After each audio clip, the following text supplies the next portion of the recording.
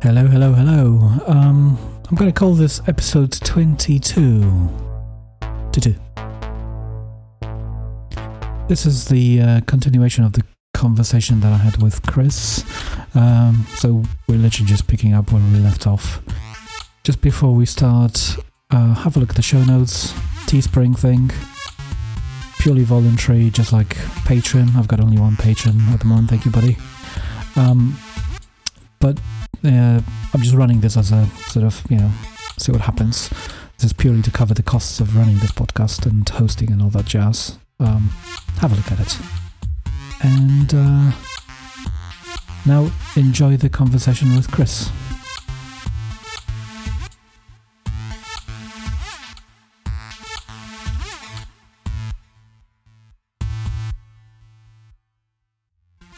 I used to drive a Nissan Leaf. Nope, at the time, this was years ago, none of the dealers that I contacted had an EV that they could give me for an extended test drive, not just like a 15-minute around the block type of thing. And Nissan was the only one who actually gave me the car for the weekend, for the long weekend. And ultimately I went with them for that. That was one of the reasons. I also think when Nissan actually went leaps and bounds ahead of everybody else is that they had a platform since 2010 or 11, wherever Nissan Leaf came out. But they kind of lost the game at some point, and they stopped, updating the car quick enough, and they stopped. They were promising other EVs based on that platform, and they've never delivered. And obviously, Nissan Leaf is not exactly the most efficient EV out there. What do you think, like from somebody who's been working in the OEM industry for a while, what do you think went wrong with them, apart from the political things and CEOs being, what went wrong with Nissan? That is a long story. Is that for another episode? Or? I'm not sure. I think the issue is that batteries are expensive. You're effectively onboarding the cost of all your fuel. So you've rather than having a couple of $100 plastic fuel tank with all its other bits, you've got $5,000, $6,000, $10,000 worth of equipment in there, and people will pay a premium for that. But I suspect from Nissan's perspective, with their volume and their costs, they were probably not making much money on that vehicle at that stage in the battery technology where it is and everything else, and the volumes they're selling. So if you've got a vehicle you're not making much money on, and from their perspective maybe they didn't need it for compliance at that stage, the incentive to say, okay, we're then going to go and spend another $500 million of the company's money on upgrading this vehicle that already doesn't make money, it could be a difficult sell. And they'd go, well, why don't we spend that money on a new Qashqai that we know will make us this amount of money, that then gives us the situation, as I was talking about before, that ongoing investment. You can't spend money on the next generation of technology if you don't have the money in the bank. If you're not making money somewhere, you can't spend it. So it probably came down internally something along those lines, that when someone was sat there with do you want to spend the money on this, or do you want to spend the money on this, they've looked at them and gone, I would love to do the Leaf, but it doesn't make us any money, so why would you spend any more money on it versus where we could spend it on the on GTR or whatever whatever they were doing at the time. Yeah, I don't think GTR probably makes them money, but I think it's just. But whatever it came, or this other product, and you have to, there's a finite, and part of what I do is working out what we spend the money on, and all OEMs have a finite amount of money. VW have a bigger amount of money than most people because they generate the income, and it's usually done off they have sort of engineering budget is usually sort of a chunk of whatever there's a whole load of metrics on how it's worked out. But if you take in a lot more money, you can spend a lot more on engineering and development and everything like that. So that's kind of what it comes down to. So it probably was something as simple as, do we have to do this? And the answer is probably no. Are we going to make money from this upgrade? The answer is probably no. And then when you're, a CEO of the company who's ultimately responsible for delivering money and making sure you can spend money on next generation things, if you're in that situation, it's difficult to say, let's go and spend this money on something let's go invest the money there. So it probably came down to something as simple as that. Okay. Well, because I feel like, especially because again, Tesla. Everyone's talking about Tesla, but I think that we're viewing Tesla from the sort of American perspective, but Tesla is kind of different, in a different realm in Europe, at least, because obviously the distances people drive are different. The use of the vehicle, the patterns are different in Europe in general, as a continent, to America, and it's probably different to the way people drive in Asia, which I have absolutely no idea about.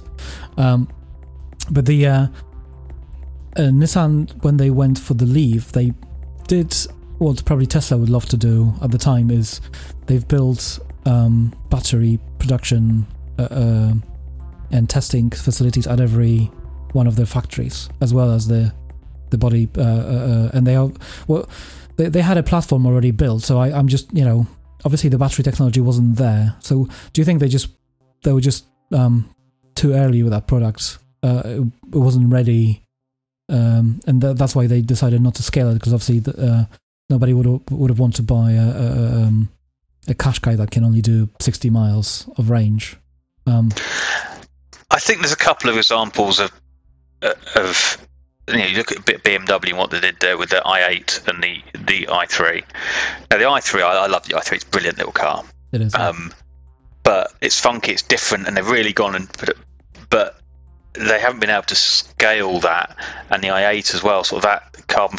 So they spent an awful lot of money on that platform. I read somewhere it's like nearly $2-3 billion or euros on that platform. Isn't it a completely different factory from the rest of the BMW that were they building? I think it is, yeah. So they spent an awful lot of money on that, and they haven't been able to scale it up into other things. There hasn't been the bedrock platform that they've been able to do things, which is why VW's play on the MQB. It is the MQB. I'm saying that wrong. Hold on. But the MQB, their electric platform is that it is scalable, and this is the one they're betting the future on. And VW have an engineering budget of something like 13-14 billion dollars a year to spend on R&D. I think Tesla's around about $1 billion.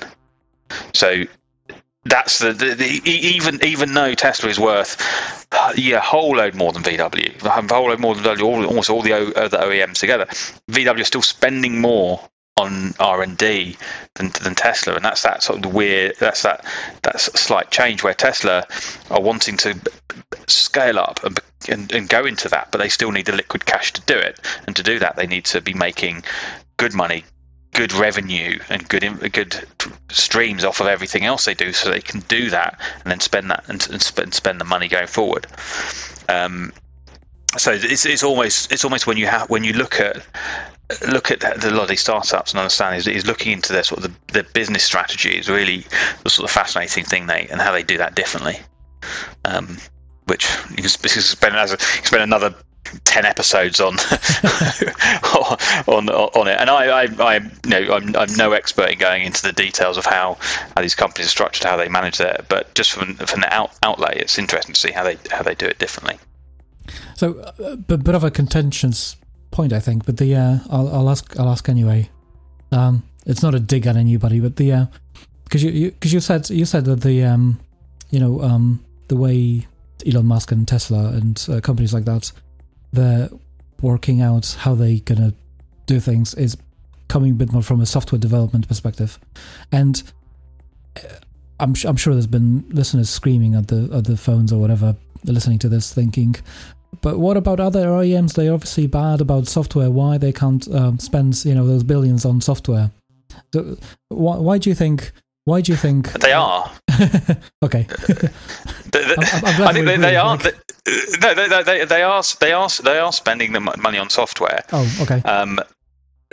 To think that out of VW's 12 billion or whatever, that they're not spending a big chunk of that on software is not what I think at the moment. Tesla, one of the really good things they've done, and one of the things that's taught, is probably a risk for them at the beginning, but actually looks to have paid off, which was sort of the connected vehicle. And they're not fully connected. They can update a lot of the modules on the vehicle over the air. It's not completely updated, but they have shown that actually that adds value, and you can do that. And now, but what they could have ended up doing is putting all this massive amount of cost onto the vehicle. And the modems and the communication, all that stuff costs money, and actually, if they found no way of monetizing that or getting excitement about that, and people were actually go, well, why you keep changing my vehicle every 6 months? Why are you changing that? If people didn't see the value in that, but part of it, the strategy was, well, we're going to put that money in the vehicle. We're going to be giving everybody that capability. We'll work out how we're going to make some money from it, or work out how we're going to market it later. And I think that's the benefit of having someone in charge who's got the vision for it, who doesn't have to, is not really accountable to anybody. He can just go and do that. And I think a lot of the way other OEMs have approached it, it's difficult to make those sort of decisions. It might be, to just do that. So it's really interesting to see how they're doing that. And now, MQB platform says, over-the-air updates, and every EV that's coming out, because it works better on EVs generally. The over-the-air updates, every EV that comes out has now got over-the-air updates. So it's interesting to see how that's a software element of it, and having that sort of going alongside. But it's the willing. I think the interesting bit was the willingness to go and do it, and take the risk that you're going to be updating people's vehicles with a non-zero chance you're going to be bricking their vehicles, or you're going to be causing problems that they're not going to like. And I mean, you have to be confident that your customers are going to be forgiving enough of you if you try that. Yeah, that's a crucial. Like Tesla forums are full of people who are unhappy about changes in the software. And I speak every time I'm at a EV meetup. There's always somebody in a Model 3 turning up and saying, "Oh yeah, this worked in the previous version, but whatever." Like they all know their versions, software versions, and their numbers off top of their head. This has broken that, and I'm just standing there, kind of liking. I feel sometimes like I'm living in a, just going back to the previous analogy, like I'm living in a pre-iPhone era, where if I bought I used to have, I can't remember what it was called. I used to have one of those smart PC or pocket PCs, I think it was called. I can't remember, from Acer, no, some company, I can't remember. It's been so long ago. And I didn't get any software updates on it. Like it just, whatever software he came up with, whatever Windows, because it was usually Windows or Linux that was running. That it was running that forever. Whereas post sort of iPhone, people kind of expect almost that there's going to be your phone's going to improve itself, and you can have updates to software all the time, and bugs going to be fixed 10 minutes after you've reported them, because it's such a quick turnaround. But yeah, well, you can do that with software. You can turn it around a lot quicker, because and you probably know a lot more about it. I'm not a software engineer, but the design test phase and the development phase can be proved out and released a lot quicker, because then you haven't got the tooling phase and the manufacturing phase. You've got you once you've proved out that code and you've tested it and you've proved it works and you're happy with it and it goes for all your sign-offs and whatever else you need to do with it, you then don't have to go and start building factories for it, which is the difference between the speed of software and the speed of hardware. Is that Tesla have come out with an approach where we'll put the hardware in and we'll work out what we're going to do with the software. We'll do something good with the software. And even even something as doing an updated fart noise on the seat sensor, it's like that's a kind of enough to keep it. We'll do something with it. We don't know what it will, but that will generate media. It will just something that generates hype and all the other stuff. So he's very good at turning that, using that software to do to generate it, which is brilliant to see. And other OEMs and other startups are doing the same thing. Do you think that's going to be kind of expected behavior from, the next sort of couple of years, that it's going to be more and more vehicles coming from other OEMs, where people will almost expect? Because I think I expect this sort of over the software updates. Because I have this is like a cynic in me would like to say that the benefits of this over-the-air updates on Teslas are almost a side effect of a very clever idea to design things differently in those vehicles. So there's traditionally a lot of trinkets in cars are kind of black boxes that just have their firmware and they just do thing, and you can't really touch it without actually taking it out and opening it up. But in case of Teslas, I think they've designed the whole car to be much more software driven rather than black box hardware driven from different suppliers, and that allowed them to churn things quicker. So even if the software wasn't fully ready, and that was certainly the case in case of Model 3, initially when it was released for the first year, there was loads of things that were missing from that car. They were able to release things and then just fix them in a post, almost, as the joke goes. I think that's been part of their strategy is get the hardware out early, and then update as it goes along. But what that requires you to do is, because a module that is designed to do one thing, as you're talking about that module, so it's your body control, your crash module, whatever it is, that module, if it's designed to do one thing, it will be designed efficiently. It will design as simple as you can do it to do that job, and do it well, and do it reliably, and do it cheaply, and you can do them at scale. So you've got the black box that does that job is very good at doing that job. As soon as you want to have that enabled to, and I'm going off of what I've read. This is from other sources. But as soon as you want that to do something else, you then need to have double the memory, because you can't wipe it and then put the new update on. And you have to have double the processing, and you have to have the flexibility built in. All adds cost, and if you do that across all the modules across the vehicle, you're building into the hardware a whole load of cost, a whole load of complexity, a whole load of things can go wrong, a whole load of the other stuff that you try and avoid naturally when you're trying to engineer something. You purposely put that in because you think you can get a benefit from it later on. So that's that jump and that faith that he has that, one, it won't come back and bite him. It probably has on a few times, I'm sure it has, but also that he can, you can do that. And I think a lot of people are sort of coming around to that. But when you said, will people expect it? I think it depends on the people. There's a lot of people who like their car, like it set just as they like it.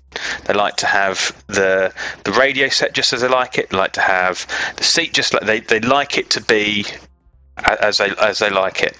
And people who drive lots of different cars are probably a little less. I don't really care anymore, because I get to drive a lot of different cars, so I'm used to getting in and changing everything around. But does the customer that really likes their car as they like it and is used to it, do they want their software updating every 6 months? I'm not sure they do. But if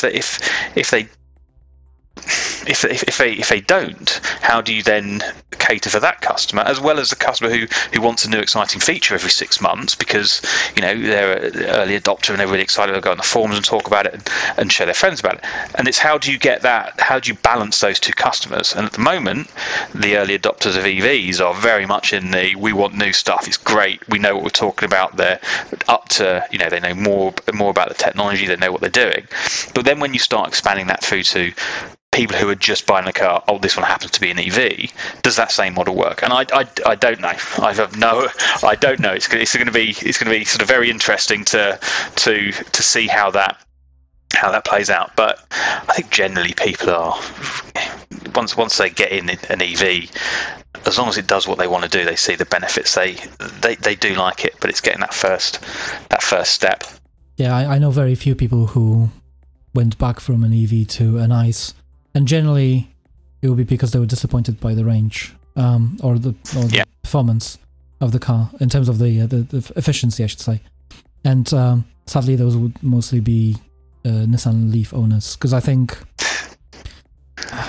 it pains me to say that, but I think Nissan Leaf as a platform, at least for somebody who's driven one for over 4 years, it's been really disappointing. Like, I was expecting a bit more in terms of efficiency out of it, especially to compare something like a e-Niro, which is just, I don't know what they're doing, what sort of magic they're churning in there, but you can drive this car fast and hard, and it will still do 200 miles of range, which is just amazing.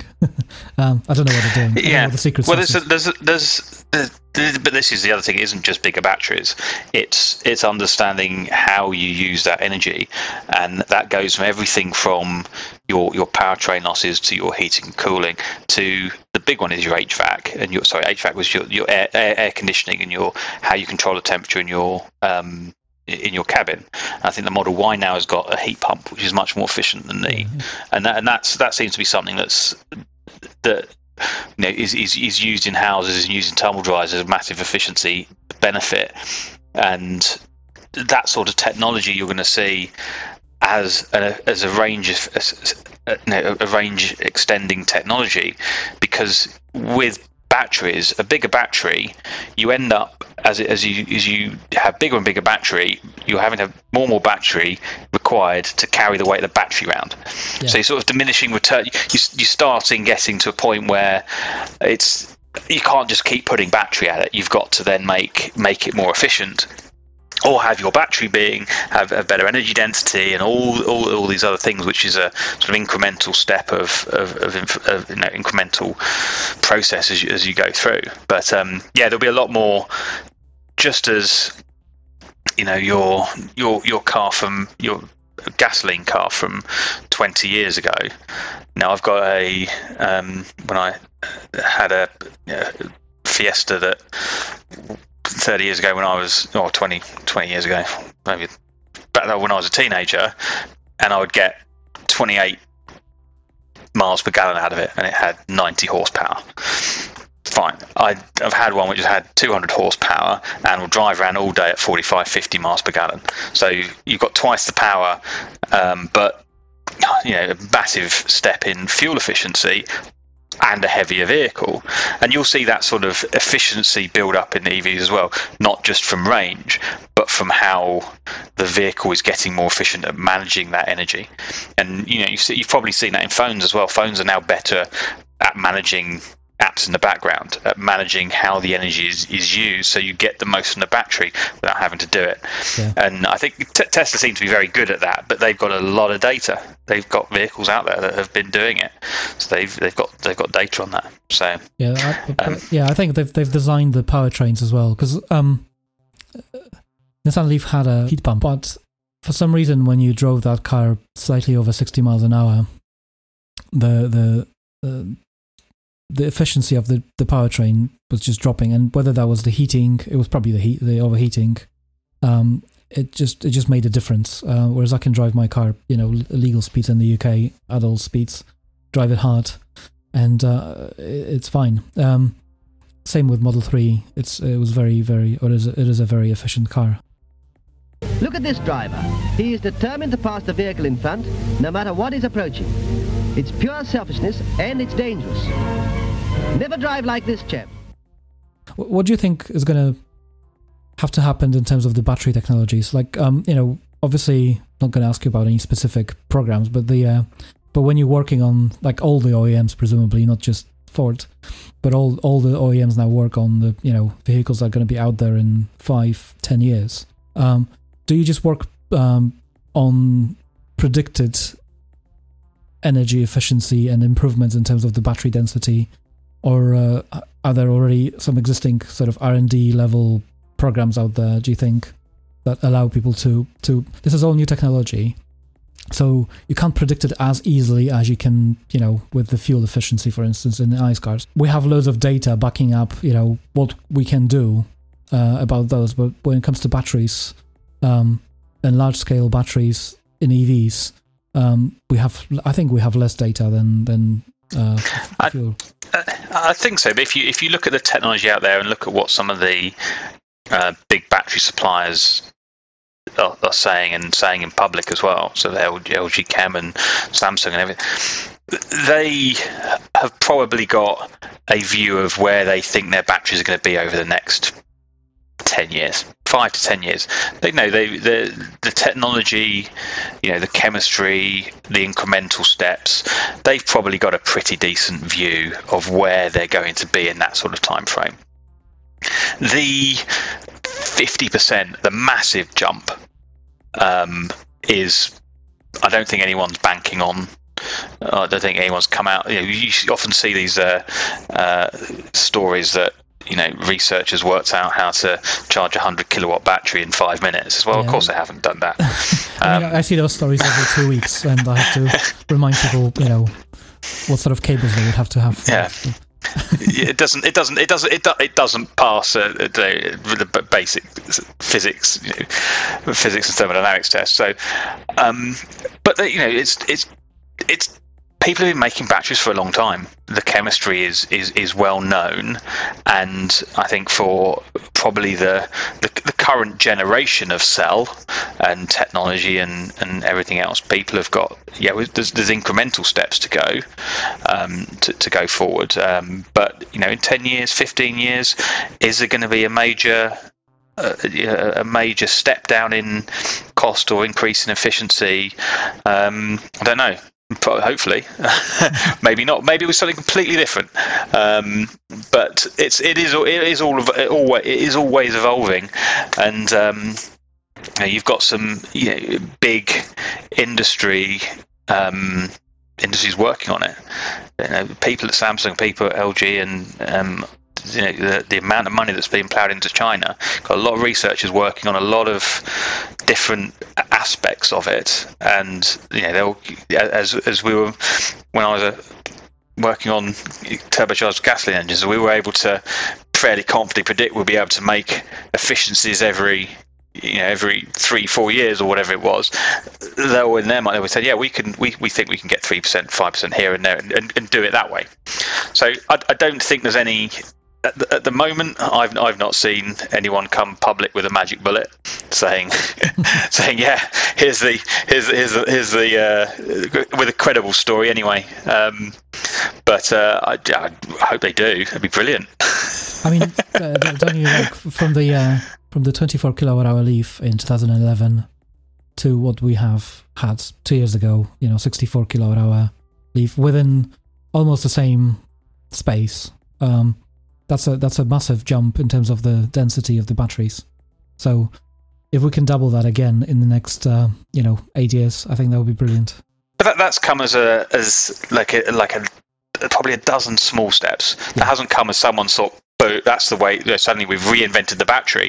That's come of your nuts and bolts grinding engineering, where you are going through and getting 1% here, 2% here, like fraction here, and doing better and better and better, and getting more and more out of it, and understanding how to use that energy better, and the manufacturing process gets better, which means you get a smaller space, you're able to call it efficient. So it's that incremental engineering efficiency and iteration that will get you those sort of that when you look back at it over 10-year period. Actually, we've got quite far, haven't we? We've done really well, but it was all just a load of incremental steps.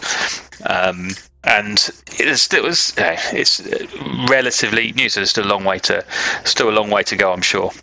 Yeah. But it'd be great if we can get the massive magic bullet that where what is the water powered battery or whatever it's been touted out.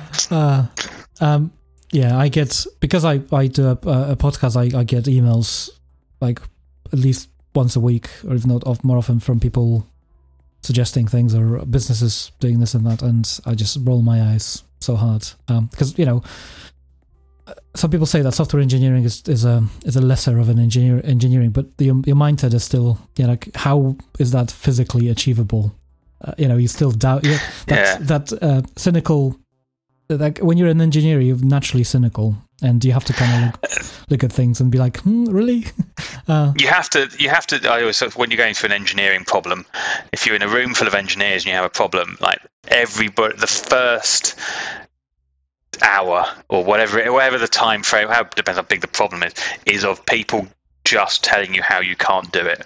Is everybody coming up with in their minds, here's the reason why, here's it's difficult, and then you start to get the inkling of, oh well, maybe, what if we did that, and then you go through whatever amount of those small inklings of maybes, what if we did that, and then one of them would get bigger and you go, oh okay, and then suddenly the momentum takes off when everybody is like, right, we can do it, and the excitement goes, and you go from that really sort of cynical down, which is why if you speak to an engineer, like their first response is usually, well, that won't work, because it's just because of the training and the knowledge and the background, and actually most of that doesn't. But it's interesting as that I always enjoy that process where you've got a problem that no one feels they can solve, and it starts off with everybody looking at, oh, look at all the problems, aren't they, we never able to do it, and then it gradually grows into a sort of momentum of, oh, we've got a solution to this, we can do this, we can do it, and coming up with a solution. It's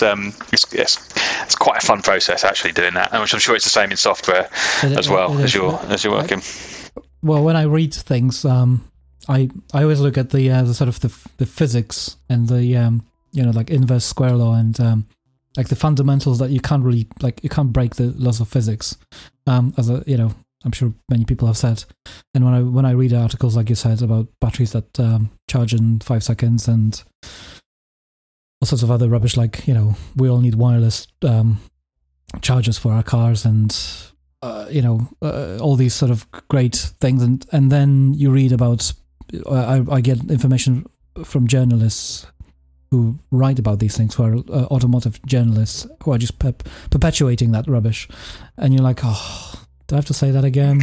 I generally try not to get into the discussions on cars on social media, or because it's it's not just depressing, but there's not very many things I know. I would consider myself on the Dunning-Kruger curve. I'm starting to come up the valley of despair. I'm starting to come up the other side, where I actually do, through experience and doing it day in day out for years and years and years, I do kind of know what a little bit to the point now I'm talking about.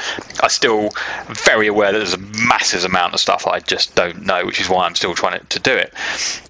But when you realise that the vast majority of stuff that's discussed online is either quite shallow or just outright wrong, it just makes me think that I must be wrong about every other subject I'm not a relative expert on. It's just like, it feels like slightly depressing. The point of view that every subject you think you might know something about that you're not an expert on, you probably don't. Yeah, there's one thing that I'm disappointed about in my life and existence is the fact that I can't spend 10 years on everything I want to love. I would love to have that time to spend on. That's one of the reasons I had some people on the podcast in the past who were talking about EV conversions, for instance, because those are the people who actually know what actually goes into not manufacturing an EV, but actually putting together as something that drives on electricity. And even with the prefabricated kit, it still takes a bit of knowledge and understanding, on how to do it. It's not easy.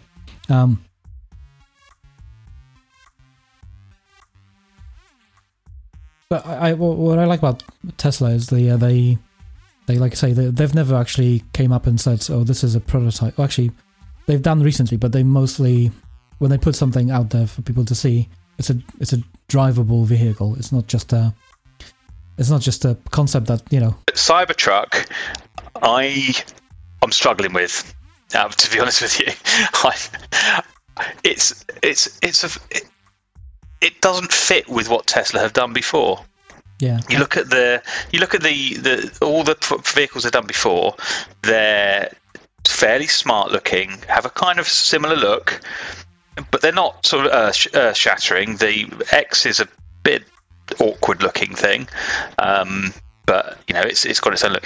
Well, the Cybertrucks are something completely different, so it doesn't kind of fit in with their sort of slightly brand DNA, and that's before you sort of get into the legalities of having there's a reason that vehicles have bodies that crumple and crush, is because that's the only way you can get through crash tests, and there's a reason you don't have neck height sharp incompressible metal points at the front, is because that's where pedestrians hit. Exactly.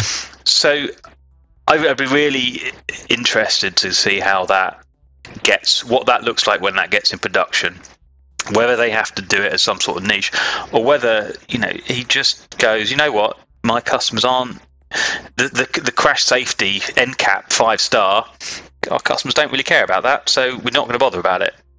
And we'll make it legal to the extent, and that's the baseline. I think Teslas are going with that truck. I think they're going. There's a saying in the software development industry that the best code is the code that you don't have to write, and even better code is the code that doesn't have to exist. So I think they just went with that mentality, like, how do we, we have all these panels and all that jazz, stomping and welding, and how can we just get rid of all that and just make it super simple? And then somebody said, well, we would have to make a vehicle that looks like this. And then Elon was like, that looks great. Let's just do that. It's... yeah. Whereas in a traditional automaker probably meeting, somebody would be like, but nobody's going to buy this, and the people have all these questions, whereas they just went, well, it will shock the people and somebody will buy it, let's go with it. I just wonder what all the people who've put down the deposit around the world, because that vehicle might be produced in the US and might actually come out in the US, who knows. They're building a factory. Yeah, because I don't know how safe the sort of American trucks are on the European roads. I fully doubt they're safe as far as pedestrians go. Well,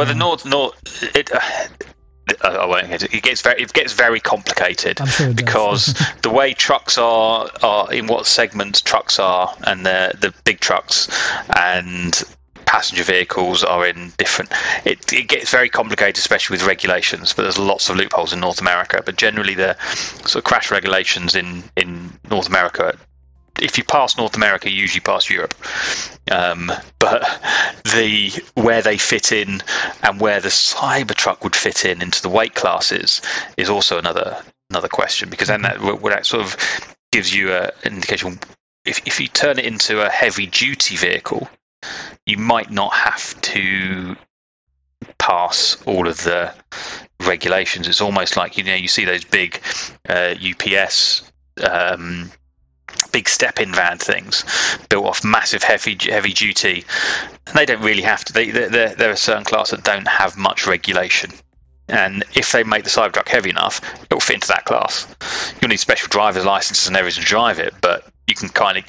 So it's just trying to work out how they're gonna to pitch it. But it's fascinating. I genuinely it's fascinating. What I really sort of wish some luck, because we need the whole industry needs people to be doing innovative things and pushing it and seeing what works and what doesn't, especially in the EV space. I think it goes back to what you said, that the margins are thin now, and one of the reasons they're thin is because traditional OEMs manufacture things for everybody, So by nature, you have to kind of split yourself into so many different areas. You're not going to be focused on one or two, so you're going to make less money. Whereas somebody like Tesla have still the narrower market, so they can they can have fun with things. Basically, they can take the risks. I think.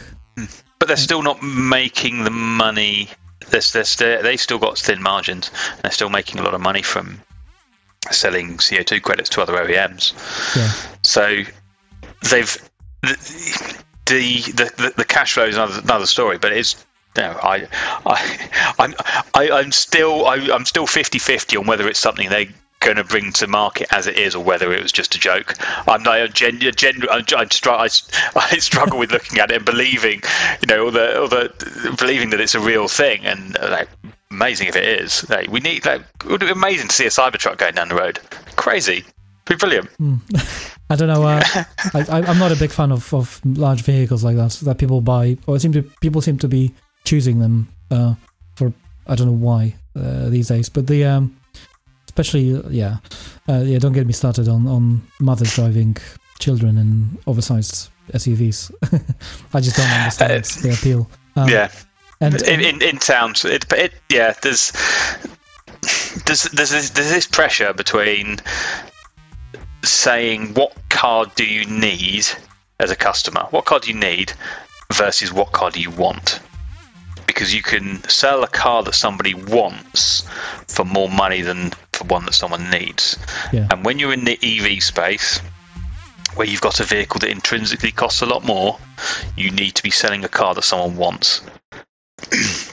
So you can see why, when Audi have gone into their EV space first, they've gone into it with a really luxury, tricked out e-tron and the e-tron Sportsback, which is a car that certain people will look at and go, yeah, that's nice. You sit in that, and that was a really nicely put together thing that a certain customer will really want. Whereas if you said, well, actually that customer only needs an A2 size vehicle, and you make an A2 size vehicle because that's what they need, they won't pay the money for it, and you won't get that. So this is the thing, because cars are such a for a lot of customers sort of an emotional thing. There's a lot of people have opinions on cars. People have opinions on and have an emotional attachment to their cars and how they interact with them, what they feel about them. So you've got a commodity, a product there that people really, really feel for. So if you can tap into that, you can. Why would you buy an iPhone over or would you buy the top end Samsung phone over your Chinese equivalent?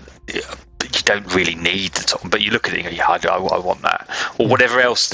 So you need to be doing things that people really, really want, and that's where it's going to start. As the costs are high, as the prices are high, and you need to get that extra.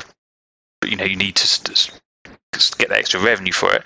OEMs will be focusing on those customers who they are willing to pay more because they really want it, and that's the sort of the emotional bit they've got to tap into to be able to sell it, and then you can use that technology, refine that technology, make it cheaper, and that can get into the slightly cheaper cars where people who I just need a car to do this job or that job but I don't want to pay too much for it. It will fit into that.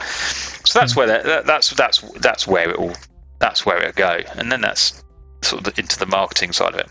That's an interesting discussion, because I think Elon Musk actually said during one of the quarter calls, end of quarter calls, that they either won't sell Cybertruck outside of North America, or they will develop like a slightly smaller version for the rest of the world, because it won't. He was basically saying, well, it won't be. It was designed for North America because it wouldn't pass any legal requirements anywhere else. So, yeah, that's interesting. But on the other subject, I wonder if there's ever going to be some sort of a shock point in the culture around the world where people will actually start going back to smaller cars instead of buying. Because I think I think loads of people are buying bigger cars because they think, oh, I could use the space, and then naturally, when you have the space, you start filling it up with crap. And then once you have that crap in your car, when you buy a new one, you need to fit that crap somewhere else again. Because, I'm sure, well, my parents didn't drive too much because where I was born, but I'm sure if I ask my wife, in fact I have, they had very small cars when they were children, her parents, and everything was fitting fine in those cars. They could go on, because my mother-in-law would pack everything for a week of holidays, so they didn't have to even go to shops. They would rent a cottage somewhere and just bring everything with them. And that was like in Morrison, whatever, or, one of those sort of old-timey cars in 70s or 80s. Actually, 80s, sorry. They're not that old. And I'm sure those cars were much, much smaller than your modern SUV that people buy these days, whatever the Volvos or Land Rovers people drive. But this is also the beauty of an EV, is that your ID3, because it's on a dedicated BEV platform, you haven't got the engine at the front and all these other things, your ID3 on the outside is the same size as a Golf. So on the inside, it is more bigger, akin to a Passat. Yes. So that's one of the things you don't have to have the big vehicle to do it. And I suppose I look at it. I'm more akin to looking at what the attributes are.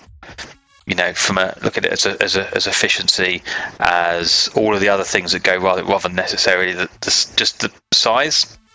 Whatever the fault, I know people go, oh, why does everybody have an SUV? So, well, SUV is just a form factor. It's just how it kind of looks. It's not something intrinsic. You've got an SUV that could be a Cadillac Esplanade, which is built on a massive truck frame body that weighs 2.5 tons or whatever it is. Or you've got a Nissan Juke.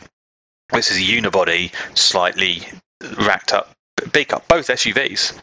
But so I'm sort of more looking at what are the attributes, what are the fuel economy, what's its efficiency, what can it do, what can it carry, all of those other things that I think are more important than getting sort of necessarily hung up on. Oh, it's an SUV, so it has to be bad. It's like, okay, well, what electric efficiency can it? What can it do? The Model X is an SUV, and that's incredibly efficient. So it's just, but it's difficult to get out of that mindset, because as you say, people are really having sort of emotional attachment to their vehicles, and people hate SUVs. So, well, why do you hate the SUV? You go, oh, it's too big, it's dangerous. But is it? Look at the attribute. But that's the sort of the emotional drive cars have with people, which is great, but it comes with ups and downs. So yeah. I mean, I personally despise them. Even though you can qualify me as a SUV driver now because I have a Kia Niro. But I don't like them because of the way people don't seem to be able to handle the size. They don't drive in a countryside lane. They drive in the middle of the road, essentially.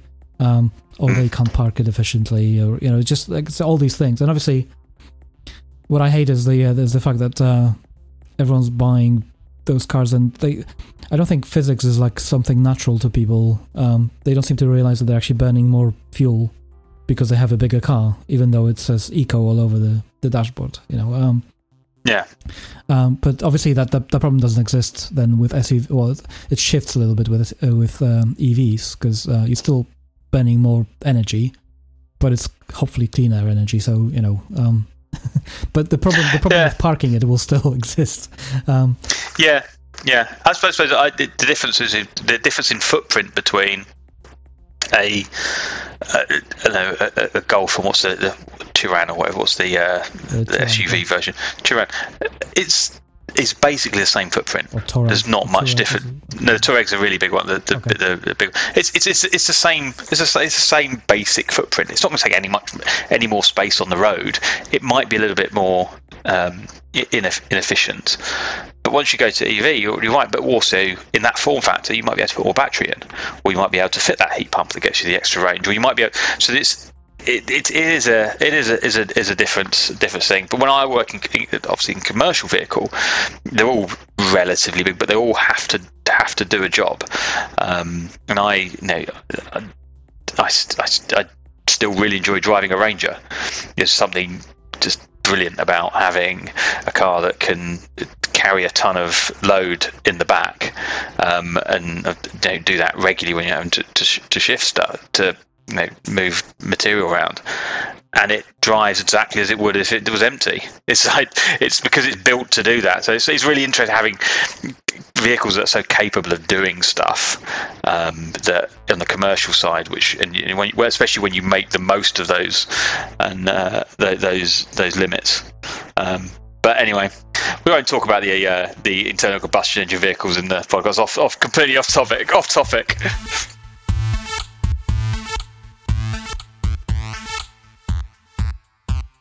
Well, folks, that's it. I've had a very lovely conversation with Chris. Thank you very much for your time, sir. I hope anyone listening to this has learned something and discovered something new. I will certainly talk to Chris in the future, because there's still been a lot of things that we have not talked about. As always, thank you for listening. Check us out on Twitter at TakeItEV, Patreon, TakeItEV, and the links down below as well for the merchandise. CS.